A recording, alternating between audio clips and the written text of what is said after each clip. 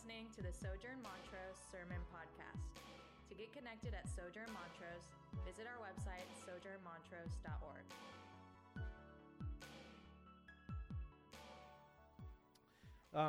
So Isaiah is chock full of things that we could talk about, and we skipped several chapters since last week. We were in Isaiah 2 last week, we're in Isaiah chapter 11 this week, and I just want to catch us up a little bit as to what's happening. Isaiah is a prophet of God to the people of God, so that means that Isaiah's words are from the Lord.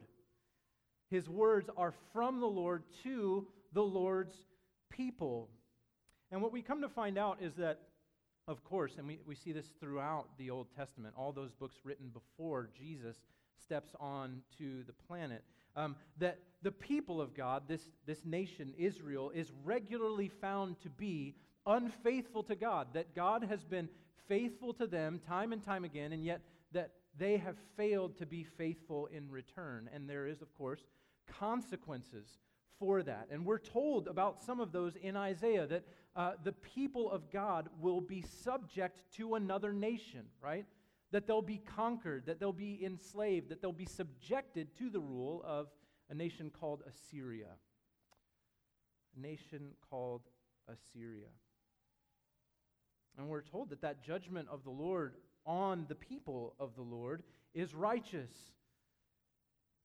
That it's happening according to the care and concern of the Lord, the discipline of the Lord over His people.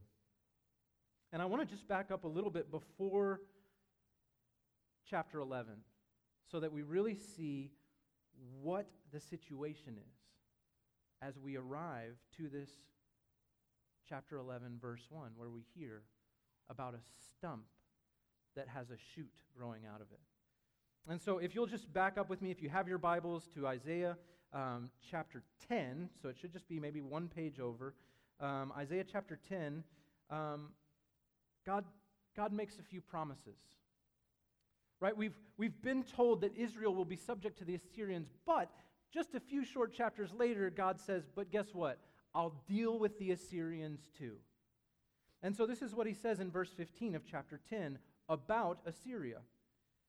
He says, shall the axe boast over him who hews with it? He's talking about the axe being Assyria.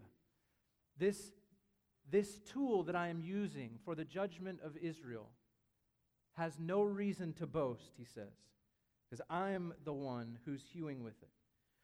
Or the saw magnify itself against him who wields it, as if a rod should wield him who lifts it, or as a staff should lift him who is not wood. Therefore, the Lord God of hosts will send wasting sickness among His stout warriors, and under His glory a burning will be kindled like the burning of fire. The light of Israel will become a fire, and His Holy One a flame, and it will burn and devour his thorns and briars in one day. The glory of His forest, that is Assyria, and of His fruitful land, the Lord will destroy both soul and body. And it will be as when a sick man wastes away. The remnant of the trees of His forest will be so few that a child can write them down. And God is saying, this glorious nation, this powerful Assyria that has conquered my people, one day, a child will be able to count those that remain.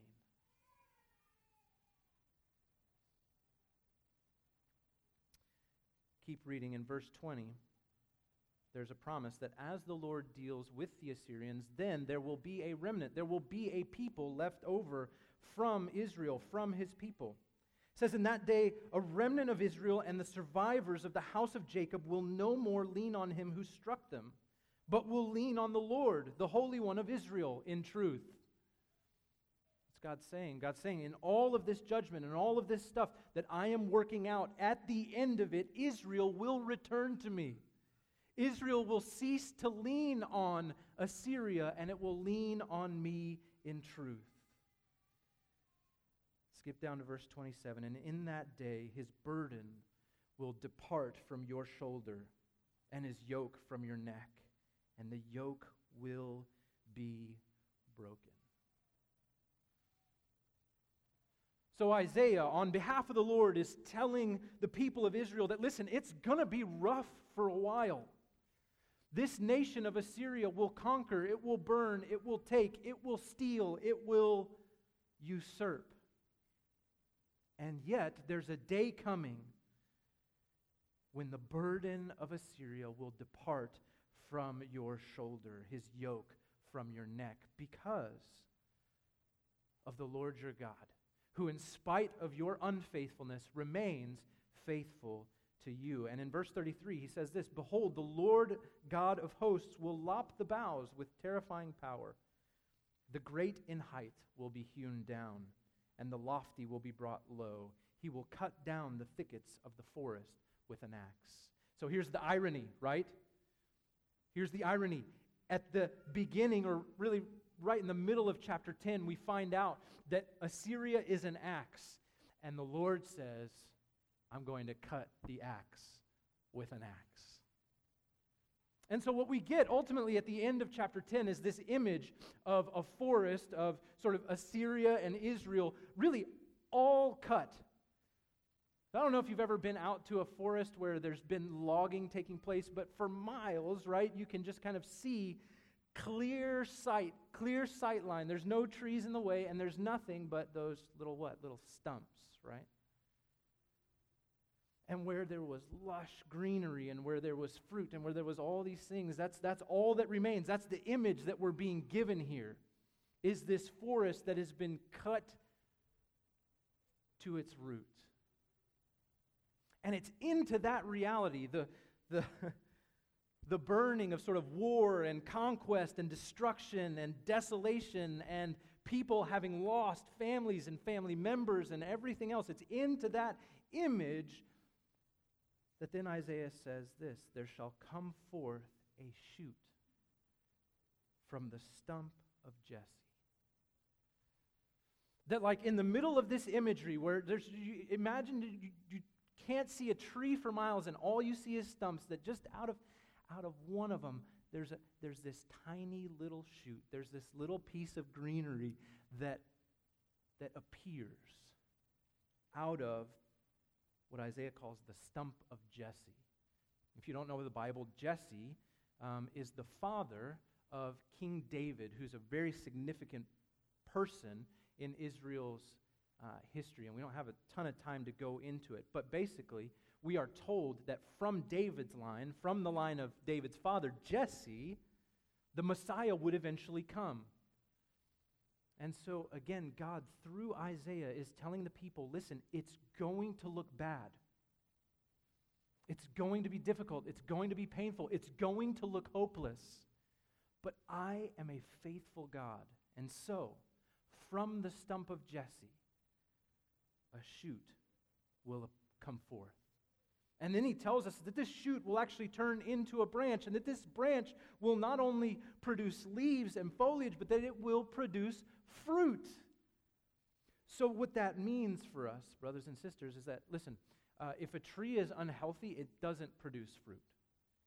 You can have an unhealthy tree that may have a leaf here or there, but it's not going to produce fruit for you. And what Isaiah is telling us is that this tree that was a stump, from which there's just right now, all you can see, a tiny little shoot, that from that there will grow a strong, healthy tree that will, in fact, one day return to producing fruit, that it will be healthy, good, well.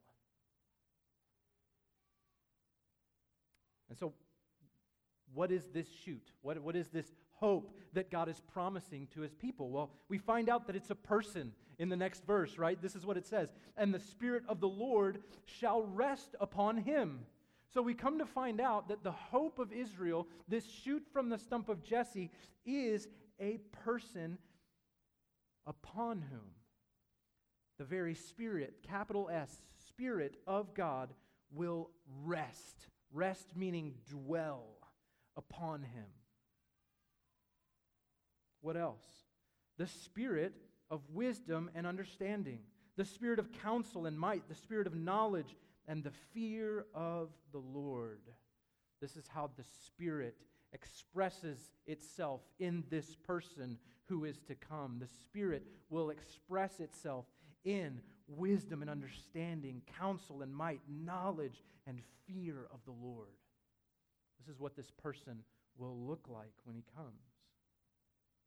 And then it tells us that this person, his delight, the thing that he rejoices in, the thing that enlivens him, the thing that makes him smile, the things that gives him joy and life will be, get this, the fear of the Lord. And some of us are like, wait a minute. How does one delight in fear? And what we have to know is that when we're reading the word fear in the Bible, there can be sort of multiple understandings depending on the context. But in this context, what we have to understand is that fear means that there is a reverent awe that characterizes this person. It's someone who understands who God is, who esteems him appropriately. So he's not overly dismissive, right? In the sense of feeling like he can disregard God's law or what God has called him to do. He's reverent in his posture towards the Lord, and it delights him to be so. Now here's the thing, for some of us that are like me, you have some authority issues, and thinking of God in that way as someone who should be feared maybe strikes a nerve. Well, may I just gently remind you that it is this God who is speaking to us through Isaiah's words this morning, who is able, chapter 10, verse 18 says, to destroy both body and soul. I don't know about you, there's some reverent awe of that, right? That should produce in us some understanding of just how powerful, just how holy, just how real, just how holy this God is. And it should delight us. It should delight us to know that he is that powerful, that he is that holy, that he is that righteousness. And get this, Isaiah is going to tell us why we should delight in that reality.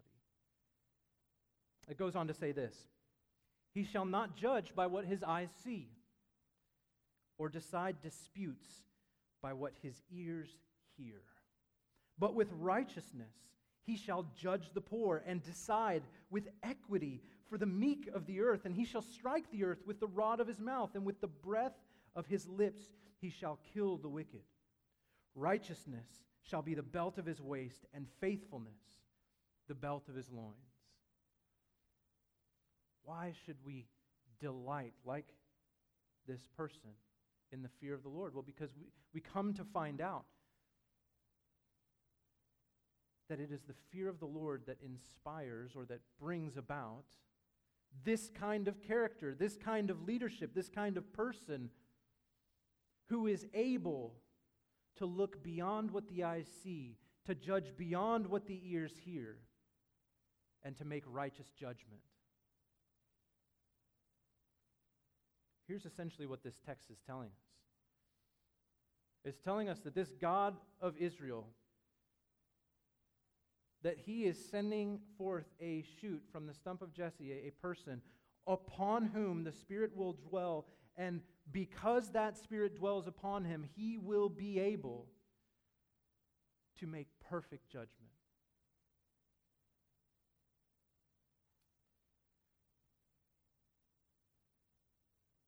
If we, listen, the American justice system, for all of its flaws, is the crown jewel of justice systems in the world today. It is the most equitable that we know. And at the same time, we are well aware that it fails time and time again. And God tells us that this judge who is coming, that this judge whom God is sending will be able to judge rightly once and for all, that justice will be brought to bear perfectly, and that it doesn't matter how well you dress yourself up. It doesn't matter how eloquently you speak. It doesn't matter how good your defense is. It doesn't matter whatever you think you can present. He sees right through it. He knows better than what he hears from us.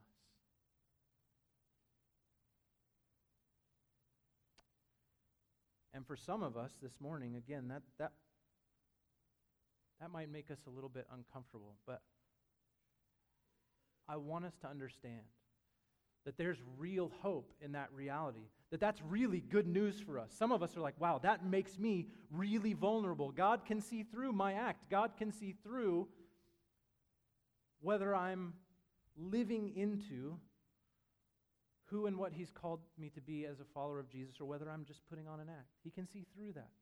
He can see through my acts, my performances. He can understand beyond the words that I say. And at the same time, the wonder and the glory of this verse is that means that nobody gets away with anything in the end.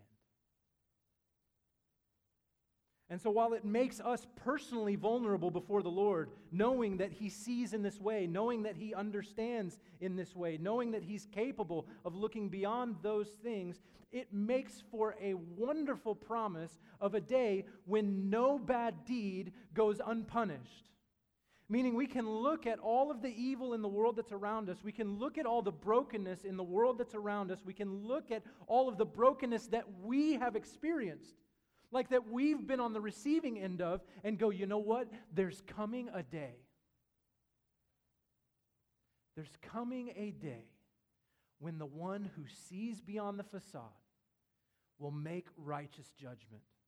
There's coming a day where all of the illustrious and the eloquent defenses of man will come crumbling down before the righteous judge. And that, brothers and sisters, is good news. It should make us long for the day when Jesus comes. Because if it wasn't clear initially, this man upon whom the Spirit of the Lord rests is this Jesus who came 2,000 years ago. It is Him. The Bible tells us as much in Luke chapter 4. When Jesus stands before a crowd of people, opens up the book of Isaiah, and He says, "The Spirit of the Lord has come upon me to proclaim good news to the poor and to set free the oppressed." It's God Himself, the Father, at Jesus' baptism, descending upon Jesus in the form of a dove, and doing what? Resting upon Him. Saying, "This is my beloved Son, in whom I am well pleased," and thus empowering Him for His ministry that would follow. His ministry of making equity for the meek of the earth, righteously judging the poor, striking the earth with the rod of His mouth, by His truth upending the world that we live in, shaking the very foundations of how we lived, by His proclamation that righteousness was His, not only in practice, but in His ability to extend His righteousness to us.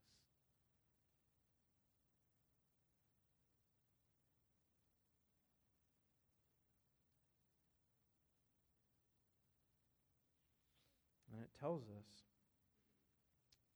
goes on to tell us that when this man comes, when this man Jesus makes His presence known among us,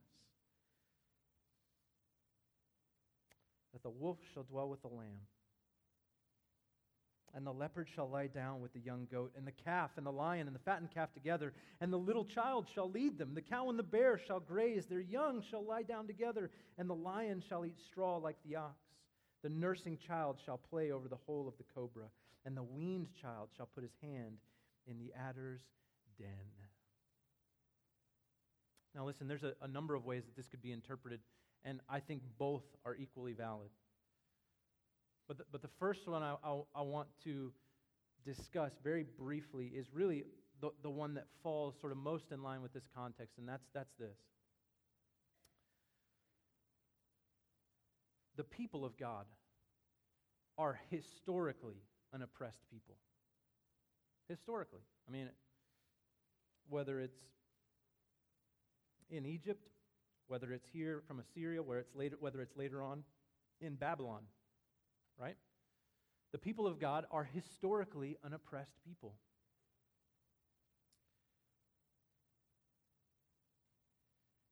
And they've been attacked by predators on all different sides.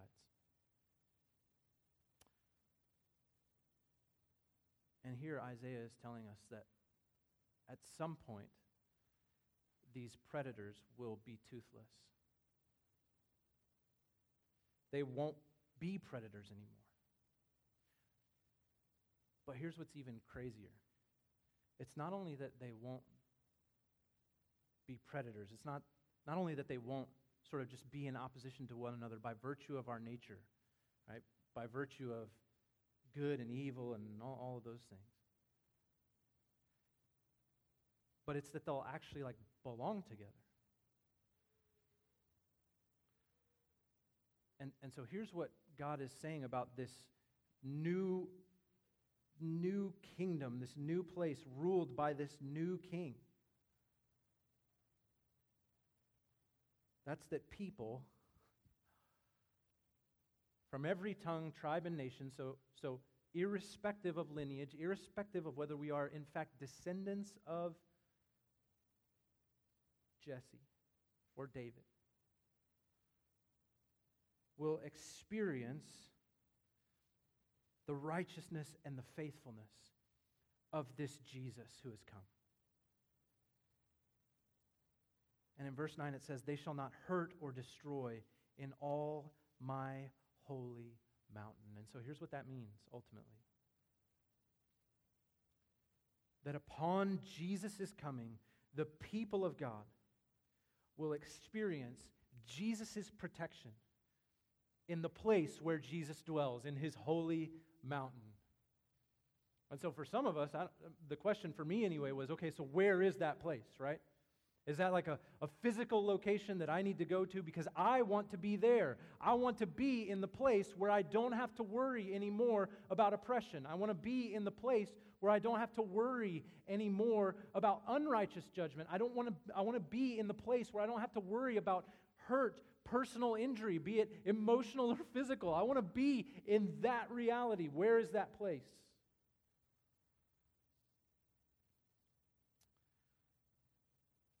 And this is ultimately how that verse concludes. "They shall not hurt or destroy in all my holy mountain, for the earth shall be full of the knowledge of the Lord as the waters cover the sea." So here's the good news of the gospel, brothers and sisters. It's not only that we can come before the Lord in all of our brokenness and all of our shame, knowing that he sees it all and that he still accepts us because of the righteous work of Jesus on our behalf. It's not only that. It is that and the reality that we will one day go to a place where we are finally and fully released from all of that brokenness, where we are made whole, where we are made perfect, and where we experience none of the effects of our sin, none of the effects of death, none of the effects of our brokenness, none of those things. No hurt shall be present in the holy mountain of the Lord, and the holy mountain of the Lord in that day will be the whole of the earth. The earth will be full of the knowledge of the Lord as the waters cover the sea. And then it tells us that in that day, the root of Jesse, who shall stand as a signal for the peoples, of him shall the nations inquire, and his resting place shall be glorious. All of this, brothers and sisters, is pointing us to a time, not only that Jesus came and fulfilled, but to a time when Jesus will return and make all things new. It's pointing us to a time where the full and final resting place of Jesus will be with his people. This is the vision. This is the vision of John in Revelation. Right? I saw the new heavens and the new earth. I saw the dwelling place of God being made among men. This is what is coming for us.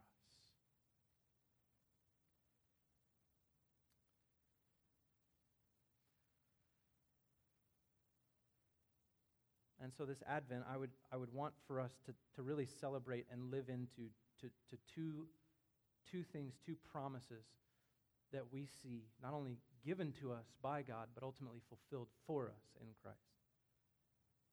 And that is that it boils down to one word. We can have peace. We can have peace. And we can have it in two places or two ways. First, let me just speak to us as individuals. For some of us, again, I mentioned it earlier, the thought that Jesus sees beyond what is external. Right? The thought that Jesus knows what's behind that Jesus knows everything that you've ever done, everything that you've ever thought, everything that's ever been done in private, everything that's ever, he's seen it all. He sees beyond it. It is deeply uncomfortable. Like if that were anybody else, if that were any one of you, I would be mortified even right now as I'm up here. Because I know, I'm well aware of the depth of sin and darkness and brokenness within myself.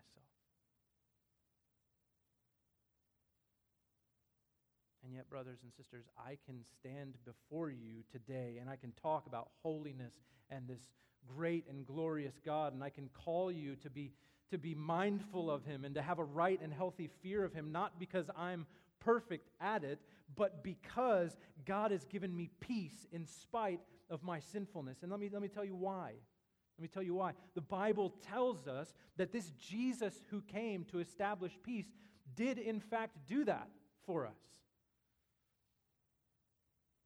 That He's established peace between me and God. He's established peace between you and God. How is that? Well, it was by the righteous life of Jesus. You see, the Bible tells us that Jesus lived His life perfectly, that He never once transgressed upon any law of God, that He lived completely and wholly perfect unto the Lord. Why is that important? Because Jesus goes on to die a sinner's death.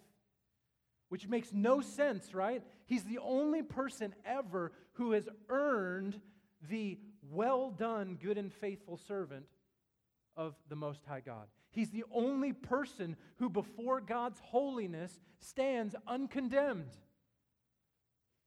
And yet He dies a sinner's death. The Bible goes on to tell us that that's because in that moment, Jesus took our unrighteousness upon Himself and gave to us His righteousness. That's the exchange that takes place at the cross. That's why we look at that moment in history and our minds are in some ways blown by what took place at that moment. Our unrighteousness placed onto Jesus and wholly and fully condemned as He cries to the Lord, my God, why have you forsaken me? And we receive His perfect life, His perfect righteousness in the cross.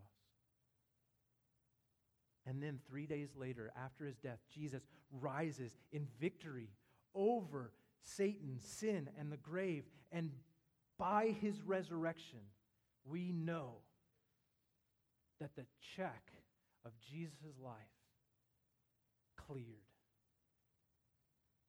It passed. It's not counterfeit, but it's real. And that same Jesus ascended to the right hand of the Father and reigns and rules over the heavens. And in fact, Hebrews tells us that it is that Jesus who not only knows our sin, but then took our sin and then was victorious over our sin, that is now in the ears of God the Father all day and night for you and for me, pleading on our behalf. Saying, that one's mine, that one's mine. I paid for that one. Be gracious. Remember your promises. Be faithful to Him. He is one of ours. She is one of ours. And so you can have peace before the Lord. We can be open. We can be vulnerable about our sin with one another because God's already seen it all. And He calls us His treasure. How wild is that? that someone who could see the very darkest parts of you would say, "You're my inheritance."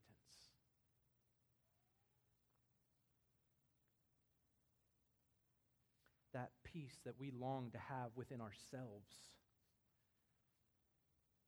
That peace that we long to have with all of the brokenness and all of the tangled knots that are inside of us. We can have today, right now, because of this Jesus who has seen it all and who judges you in him righteous.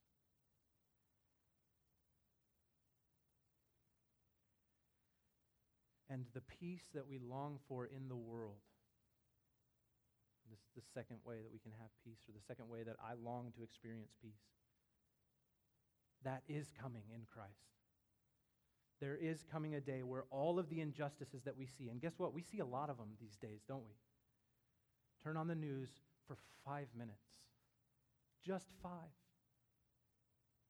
And it will almost bring you to tears.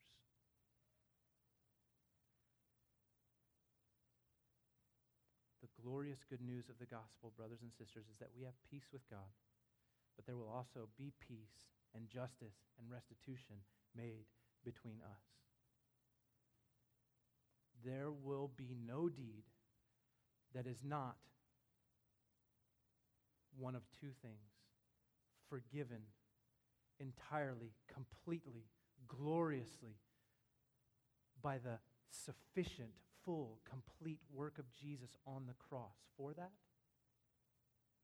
or righteously condemned, judged, and ultimately cast off according to the promises of this holy, powerful, mighty, wise, just God.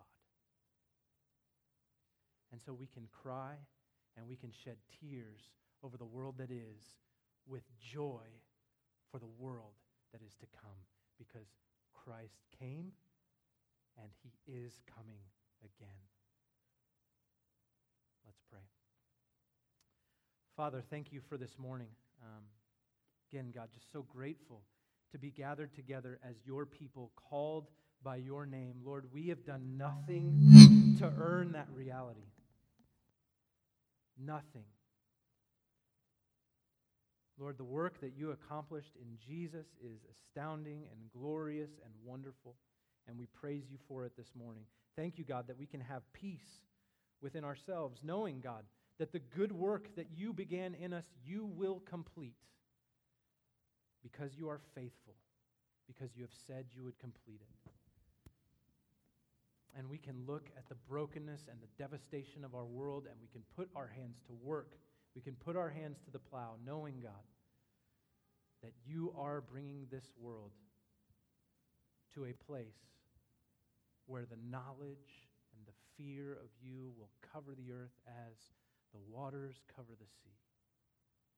And we long for and we look to that day where there will be no more hurt in all your holy mountain. And we rejoice that we will be there with you because Jesus saw fit. Jesus saw fit to be made into the form of a man, become obedient even unto death, that we might experience life with him, life with you. Thank you, Lord Jesus. It's in your name we pray. Amen.